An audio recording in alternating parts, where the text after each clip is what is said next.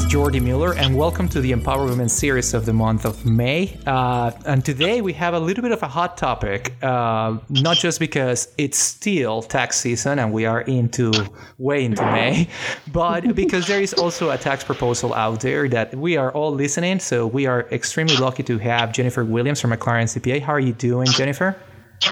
I am doing very well, thank you. A little sleep deprived, but I am doing well. I was going to say, originally when we scheduled this event, we consciously planned it in May, so it would be after April, so you would have already your 30 days rest, I would say, after, and plenty of cookies that people in our industry sent you.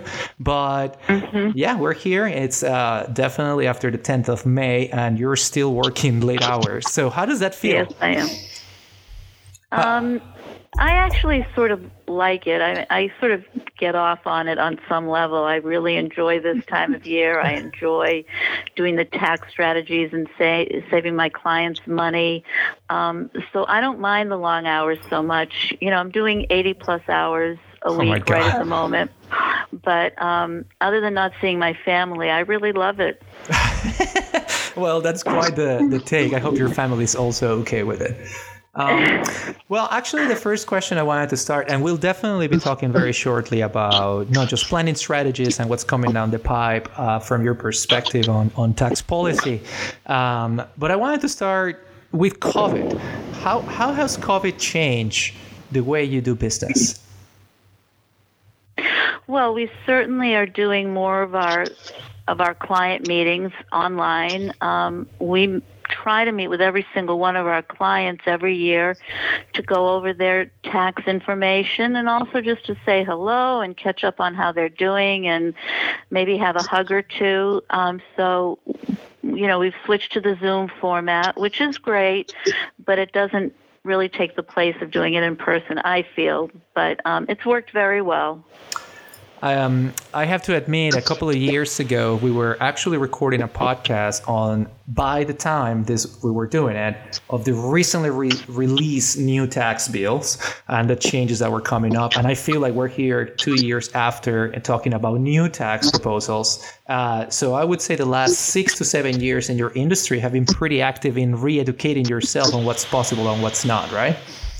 Oh, it's been crazy with all the PPP loans, the ERTC credit, things changing from day to day, unemployment being, you know, some of it being forgivable, but it's handled differently in Massachusetts than it is federally. It's a lot to keep up with. Yeah, no, I couldn't agree more. It also happens in our industry on the financial side of things, where planning has just become the priority in the majority of the clients that we see at Lexington, and obviously managing portfolio when it comes to tax loss harvesting and taking advantage of different tax mechanisms. So I'll start with a question tailored more to those business owners listening in the audience, which is, what is one of the things or a few things that looking forward to this proposal by the Biden administration, they should be thinking of today that they shouldn't or they wouldn't have been thinking of a year ago? And I know it's a little complicated, but there's specifically changes on ordinary income, on cap gains taxes coming down the pipe. And this all comes into planning. So in your perspective, Jennifer, what's one of the things they should be thinking of when it comes regarding to the Biden tax proposal? Well, I mean, certainly if the Biden tax proposal gets enacted, which I think is a slight chance, but let's say it does get enacted, one of the areas of change is going to be capital gains. So for the multimillionaires, their capital gains are, instead of being taxed at 20%, plus the surtax of 3.8%, they're going to be taxed at 39.6%, which is the highest tax bracket. So, you know, if they've got some big winners in their portfolio, this might be the year to sell them so that you're enjoying the lower capital gains rates. I also think that the other big change that might be coming down is the proposal to eliminate stepped-up basis for inherited property upon a death. basically what this says, you used to be able to, let's say you bought a property for $20,000 in 1968 and it appreciates to $2 million. If your child, say, inherits that property, they get the stepped-up basis to $2 million. So they could essentially sell the property the next day and have no tax implication whatsoever. So Biden's proposal is that would go away, and the child would inherit the property at $20,000, what its original basis was. So that's a huge, huge change. And I was going to say, I'll take this moment to actually introduce another guest that we have into this podcast. I guess I just got into the routine of getting the introduction one way. But because taxes is not one of my fortes, we actually have with us Susie Panduco, who is a senior wealth advisor at Lexington Wealth Management, and with a ton of background when it comes to taxes and business owners. So Susie, sorry, I apologize for that. How are you doing? I'm good, thank you. So I actually want to piggyback on what Jennifer was saying and throw a question to you, Susie. Our conversations with clients kind of like shifting to this particular topic, which is what can we do on Planet when it comes to taxes at the business level today, because of not just the fear, but just changes that might happen down the line.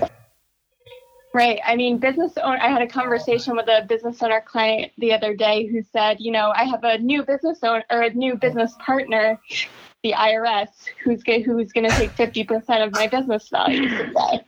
So it's definitely something that's top of mind for a lot of people.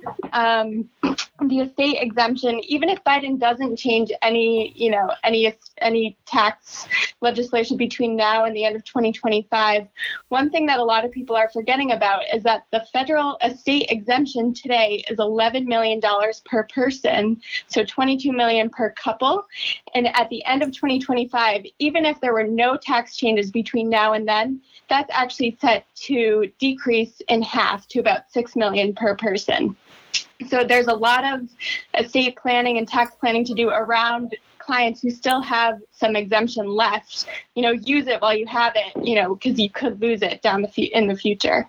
I agree. That's a conversation that doesn't come often, Susie, and I think it's worth mentioning. There was a lot of tax changes in 2018 that are sunsetting, no matter what. And I'm pretty sure there are just is more than just that. There's other ones too that should be part of the planning. Jennifer, I don't know if from top of your head you remember one of those, but they are important to consider when it comes to planning, especially for, I would say, people with bigger estates. Mm-hmm. Well, I do know that in the Biden proposal that they're proposing to extend the enhanced child tax credit till 2025, I believe. Mm-hmm. So, and that definitely would affect some part of the planning when it comes to multi-generational planning. So let me jump into a little more of a basic question, and please forgive me for going to the back and forth, but as they come in my mind, I'm trying to just throw them to you. A lot of the time when a business owner arrives to our business, our industry, they have a hard time separating business income and personal. And that's normal, right? It's just part of growing. Actually, it's part of being successful. It's like you start doing better and better, and suddenly you need to start managing business and personal different. What are some top 3, top 4, whatever you want to mention, things that a business owner can start doing to get kind of like in a better shape when it comes to tax planning? Well, certainly you're required to keep separate bank accounts for your business and your individual life. I certainly see a lot of people who don't do that, and they've got a problem on their hands because, God forbid, if you're a corporation, one of the benefits of being a corporation is called the corporate veil, that we get to have all these wonderful protections based on being a corporation. Well, if you intermix your personal and your business life, that's going to destroy the corporate veil, and somebody who's suing you could get to you personally. So it's really, and if the IRS should audit you and you've got everything intermixed, it's just not a good situation. So definitely get everything segregated. Let's see. Well, I'm thinking that what you just mentioned is basically for personal protection too. Like at the end of the day, it's not just organizational and required. It's for personal protection of your own personal income. Susie, I know you probably have a few ideas on this too that you have talked to clients before. Yeah, I mean, I think having the right team in place is definitely one major, component of being successful as a business owner. With being a business owner, there's a lot more complexity. So you want to have your CPA, who's probably one of your most trusted advisors. You want to have an estate planning attorney if someday you want to pass it down to the next generation, a financial advisor to kind of play that quarterback to make sure that everything is working in sync. So I think having that core team in place is super, super important as a business owner. Jennifer, Banker too. Jennifer, I know on the event today, you mentioned, I would say some of the most known ones, right? Which is like automobiles, right? It's like, when you get to a certain level, does it make more sense to like run that through the business, run that through personal? And there's different caveats, because I also don't want to say this fits everyone. Every tax situation is different. But do you mind expanding when it does make sense to do these expenses through the business? Ooh, complicated question. That's a complicated question. Well, certainly if you want to be taking depreciation on the business for the vehicle, it would make sense. If you're running other expenses through the corporation, you can get good tax deductions there. And certainly, it's really part of the whole tax planning strategy. You'd really have to look at their individual situation. If they're using a flow-through entity, what are the other sources of income, and do we want the S corporation or the C corporation to really maintain those expenses within the entity, if that should make sense to you. I don't necessarily, we deal with fairly small companies, so we don't always see the benefit of putting the actual vehicle into the business, because we can take mileage, we can take actual expenses that they're incurring on their vehicles anyway. Certainly, if you've got a sales team, you'd want to purchase vehicles to give to the sales team as well and take depreciation on those vehicles as well. So that might be an instance in which you want the vehicles inside the business. Right. And I think, Jennifer, you said it perfectly in the event. There are some caveats with having a personal vehicle owned by the business that might increase your insurance costs. So I think that if you were going to have a vehicle or some sort of automobile inside the business, it really probably depends on the industry. Like, I'm sure like lumber dealers or, landscapers have tons of vehicles in their, boom trucks, all types of trucks that they can take advantage of that depreciation that, it's called 179 expense, which basically means you can take 100% of the depreciation in that 1 year. So I think it really depends on the type of business. Well, I was sort of discerning between work vehicles. Certainly trucks in a landscaping business or a contractor, certainly going to be 100% business. They should be in the business, no question about it. I'm talking more personal vehicles. Should I buy the Mercedes and keep it outside the company or put it inside the company? Those kinds of issues. You got to run the numbers. You got to look at all the pros and cons really to determine whether it should be in the business or not. Yeah, and something that I know for a fact, Susie and I have talked before when it comes to business owners selling their business or preparing to sell their business, this is a planning point too. Like, expenses that you run through the business eventually will decrease or increase the value of the firm. So this is not just the tax consequence of this. That's where I think, and I'm definitely not... I am. It's like the financial advisor does help a little more in this from the higher level, right? It's not just about taxes. There's more to it. Certainly, clients become hyper-focused on taxes and just want to drive them down. And you make a great point that you go to sell your business and you're showing very little income. Well, you're going to get very little for your business. So that's why transition planning is so important as part of the whole tax planning picture. When do you want to get out of the business? What do you want to do with the business? Do you want to sell? Do you want to push it down to your kids? So all these questions need to be part and parcel of your tax planning. Jennifer, are you seeing an increase on business valuations, which obviously entails there's more talk about selling businesses overall? Are you seeing any kind of trend on that based on the circumstance currently? I didn't quite understand the question. Can you say that again? Yeah, so basically, are you seeing a trend on just getting more business valuated now in preparation for selling with the expectation of taxes or income increasing shortly?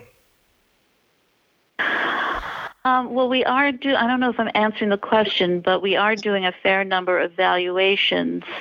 And certainly as tax rates increase, more people want to sort of get out of their business because what Susie was saying earlier, I'm giving up half of my income to the government, and that only goes so far. So we are seeing an increase in business valuations that we're doing. Okay. Susie, I don't know if you want to add something regarding to clients. Yeah, I think right now we're kind of in, that sweet spot where, valuations might be high right now. Multiples might be higher than they have been in the past. There's an impending potential tax increase down the line. There's also an estate there's a potential for decrease in estate exemption. So whether you're looking to, sell your business and pay a lower income tax, or, gift some shares to a business and to a trust, or kind of transferring to the next generation, I think now might be the time to start thinking about that.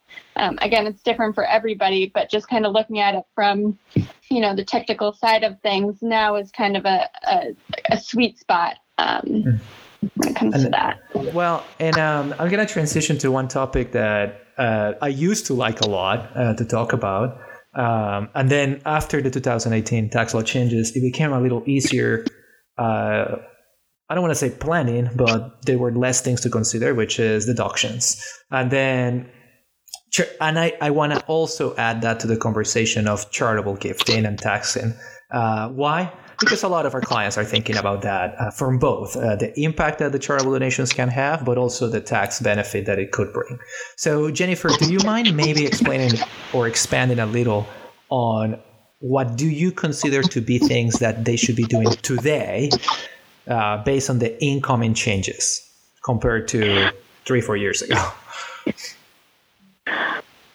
Well, it obviously depends on the individual, but we're seeing more and more of our clients getting into donor advised funds and putting more away for charitable giving. I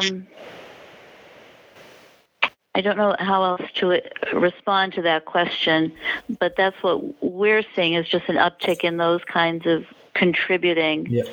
As I said before in the presentation, that there are opportunities around bunching those charitable contributions into a particular year to get the itemized deductions. That's sort of the client that we're dealing with. We only have a few really high net worth clients who are dealing with donor advised funds and those sorts of things.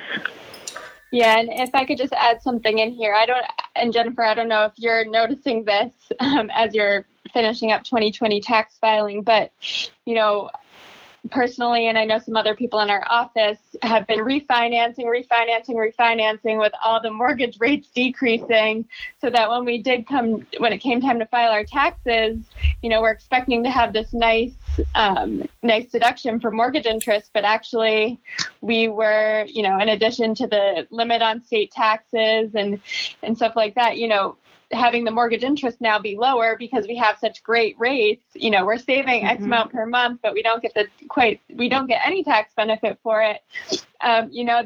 That's even more need for, this bunching strategy for charitable contributions and using the donor advised fund. And I think what a lot of people, don't don't totally understand about the donor advised fund is that the contribution happens when the money is in the donor advised fund, but you don't actually have to distribute from the donor advised fund to the various charities until you really want to. So if you make a gift to a certain charity every year and you want to maintain that same gift of, call it $5,000, you can contribute $10,000 to the donor advised fund, give $5,000 in 1 year, $5,000 in another year, so that you still maintain that consistency. But from your standpoint, you get the tax benefit all in 1 year. Correct. And I think that's interesting what you said about mortgage interest and all, because I've seen a lot of refinancing, and I would say 70% of our clients are taking standard deduction now. They just can't get over those high levels that they're at. Mm-hmm. And I want to come back to Justus's point, because this is something that we see a lot in our clients, and is the benefit of the donor advised fund is it divides the conversation, or actually separates the conversation between the tax benefit and the overall impact of your donation. And we do have a podcast on donor advised fund, which I'll definitely put on the notes of this one.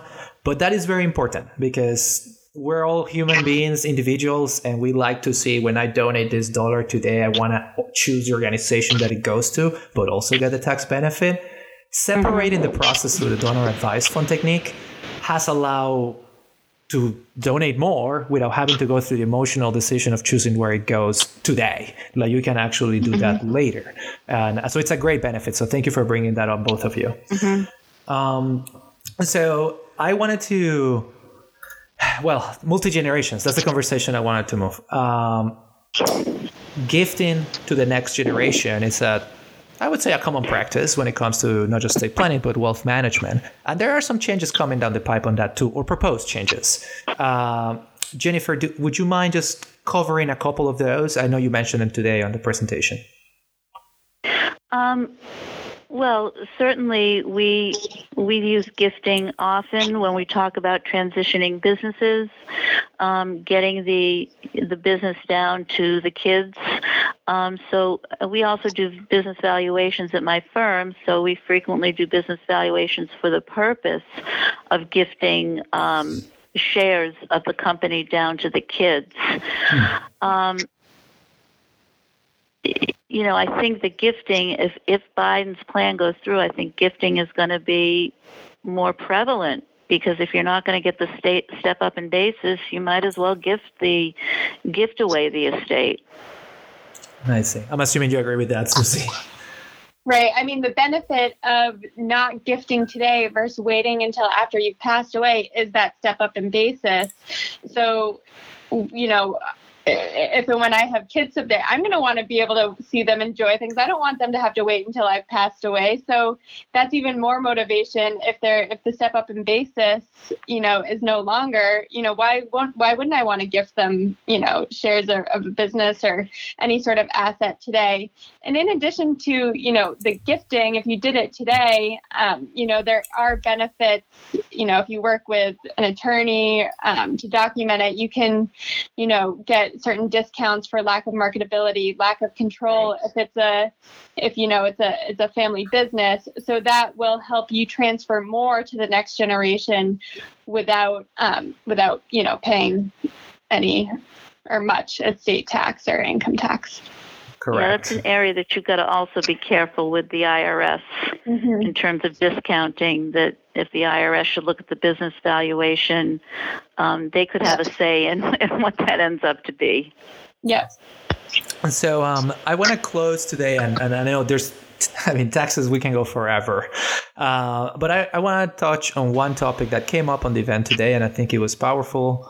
And it's also very dear to our heart in Lexington, which is let's chat about Roth IRAs versus IRAs. A lot of people do get this confused and the benefits of it.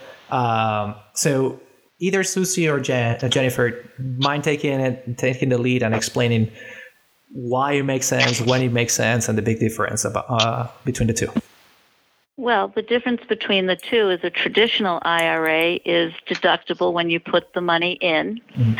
You let that grow, it grows tax-free, but when you take the money out, it becomes taxable, as opposed to the Roth, which you contribute post-tax, but when you take it out, it comes out tax-free. And I think it's really interesting that the old thought was that when we get to retirement, we're going to be in a lower tax bracket, so that's when we're going to want our taxable income coming out of the IRA. Well, in fact, we're seeing loads of people who actually are in higher tax brackets when they retire. So the Roth absolutely makes more sense to them, and I have a lot of clients who I see converting from a traditional IRA to Roth. I'm assuming the same, Susie, for you. You're seeing that often now. Yeah, I mean, the reason why not everybody contributes to a Roth IRA is because there are income limits. So if you make over a certain amount of money, you're not eligible to contribute to a Roth. But depending on what other types of accounts you have, or if you have other IRAs, you might actually be able to do what's called a backdoor Roth, where you contribute to a non-deductible IRA, which is an IRA that you don't get a deduction for, but then would grow tax deferred, and then someday you would have to withdraw that amount. But if you don't have any other traditional IRAs opened up, you can contribute to this non-deductible IRA. Let it sit in the account for a couple of weeks and then convert it to a Roth IRA. And when you convert it, the only component of that conversion that's taxed is the growth on that original contribution. So if you don't invest it in anything, or you invest it in something that's earning very little, the tax impact of that conversion is very, very low. So that's kind of a way to get around the income limits for contributing to a Roth IRA. And that's something that we work with a lot of our clients who are not eligible for Roth contributions, but also don't have other IRAs, which would trigger a tax. Yeah, I've got a few clients who are implementing that particular strategy to get money into a Roth. Awesome. Yeah. Well, thank you for sharing that. I'll be reaching out to Susie to help me with that. So if I ever have that problem. So the last question is something I asked Jennifer to every guest of the Empower Women Series event, and it's a simple one. In your area of expertise, what's one thing that people listening to this podcast should do tomorrow to get their taxes in better order? Wow, that's a really loaded question. What's the one thing they should do? Speak to their CPA. Okay. Well, we'll make sure we share your information at the bottom of this. Get their documents in on time. Yeah. Yeah. Right. Yeah. Well, one thing that I wanted to add to this particular question, I think it came up in the last tax podcast we had, was don't avoid the conversation. This takes time. It takes a little bit of thought. It takes some help. And putting it all till the end, it's never good. And it seems that it's one of those things that every year, everybody puts it till the end. So, or at least the majority of people. So that would be my only comment on this particular topic. Yeah, I would agree with that. Here we are at May 11th. Tax filing date is May 17th, and we still have about 100 returns that we've got to get on extension or get pushed out the door, and that's a lot. We're not a huge firm, so that's a lot of returns to consider. And as people may or may not know, it's an extension to file, not an extension to pay. So you essentially have to do the work of a return for every single client just to determine if they're going to owe or not. So it's a lot of calculations this time of year. No, we really appreciate your time. Well, thank you so much to both of you, Susie and Jennifer, for being part of today's podcast. And then we'll share both of your informations at the bottom of this episode. And for those listening, this was the Empower Women series of the month of May. And until next time, my name is Jorgen Mueller, and we hope you have a great day. Thank you. Thank you.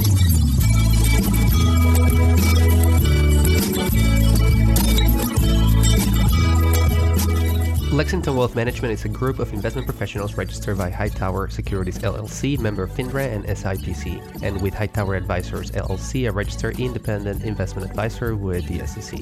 Securities are offered through Hightower Securities LLC. Advisory services are offered through Hightower Advisors LLC. This is not an offer to buy or sell securities. No investment process is free of risk, and there is no guarantee that the investment process or the investment opportunities referred herein will be profitable. Past performance is not indicative of current or future performance and is not guaranteed. The investment opportunities referenced herein may not be suitable for all investors. All data and information referenced herein are from sources believed to be reliable. Any opinions, news, research, analysis, prices, or other information contained in this research is provided as a general market commentary and does not constitute investment advice. Lexington Wealth Management and Hightower shall not in any way be liable for claims and make no express or implied representation or warranties as to the accuracy or completeness of the data on other information or for statements or errors contained in or omissions from the obtained data and information referenced herein. The data and information are provided as a date of reference. Such data and information are subject to change without notice. This document was created for informational purposes only. The opinions expressed are solely those of Lexington Wealth Management and do not represent those of Hightower Advisors LLC or any of its affiliates.